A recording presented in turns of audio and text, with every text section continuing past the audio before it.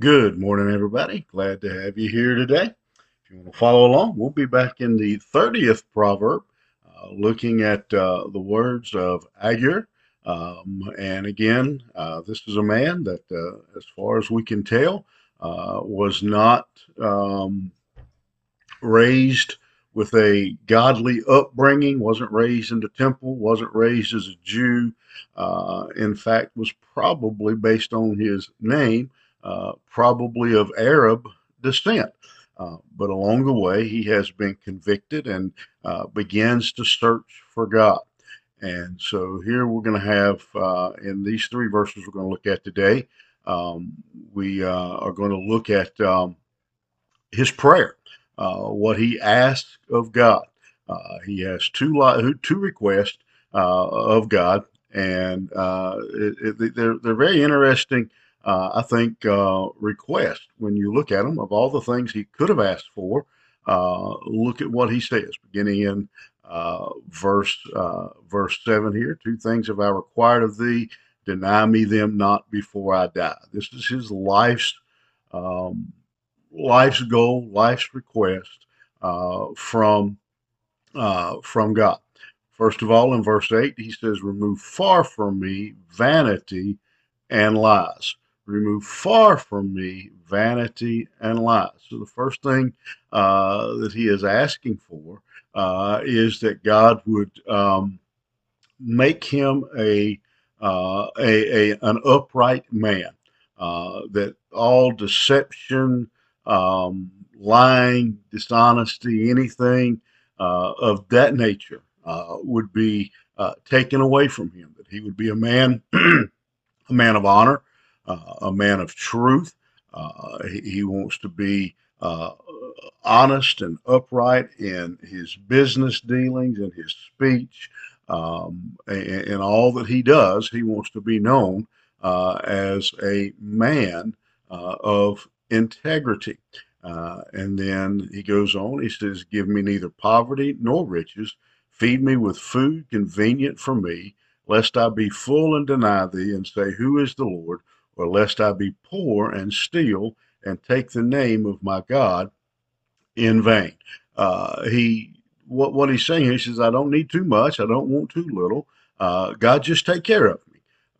Just provide my needs. He says, I don't want to get too much. He says, if I get too much, I might get arrogant. I may forget about and forget to continue to trust in God. He says, I also, he says, I don't want to be too poor that might lead me into stealing. I don't want to embarrass God. He says, I want my life to be honorable to God. In other words, what he prays for is, Lord, just meet my needs.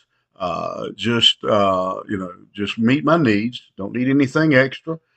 Just supply my needs. Keep me from, again, being so hungry or poor that I might steal. Keep me from being so blessed, so having so much that I might be arrogant. Lord, just bless me with what I need. And so there's a couple lessons. That's a pretty straightforward passage. There's a couple lessons that I think we see here. First of all, is how God can change a man. If you look at those requests, those are not normal requests for the average person. They're going to ask not just for their needs to be met, but they're going to be, they're praying to win the lottery. They want to be blessed beyond measure. This man, he wants to be honest. His life is completely changed because of his relationship with God. The other thing about Agur that is impressive, and I think something for all of us to pray for, is um, he understands his uh, character flaws.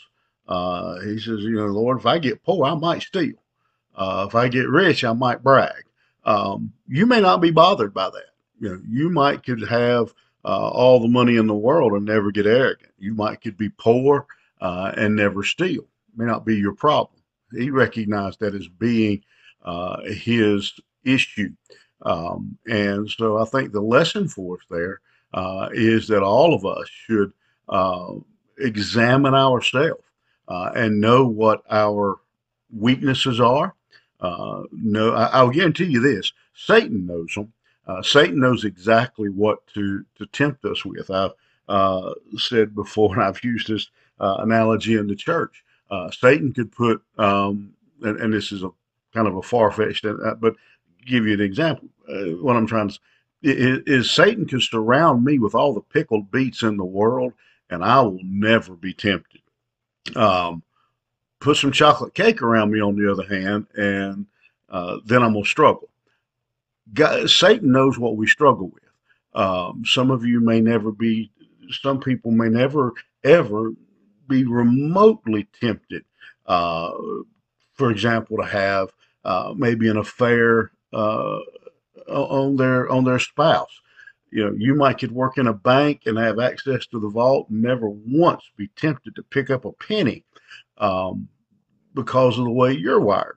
But on the other hand, someone else may struggle with that. And so the lesson I think for us here is to be very aware of what our weaknesses are, what our particular temptation points are, and a couple things: work to avoid those, work to strengthen ourselves. But if all else, you know, I've always been told a good run is better than a bad stand. If, for example, if you would be tempted by the money in the vault at the bank, stay out of the vault. You know that's you know just don't put yourself in that position. And I think that's what Agur's prayer is Lord, keep me from being in a position where I may be tempted. Lead us not into temptation. Lord, help me to avoid those things that might tempt me to fail you. Great prayer for us this morning. Hope you'll think about it. Have a great day. We'll see you back here tomorrow morning.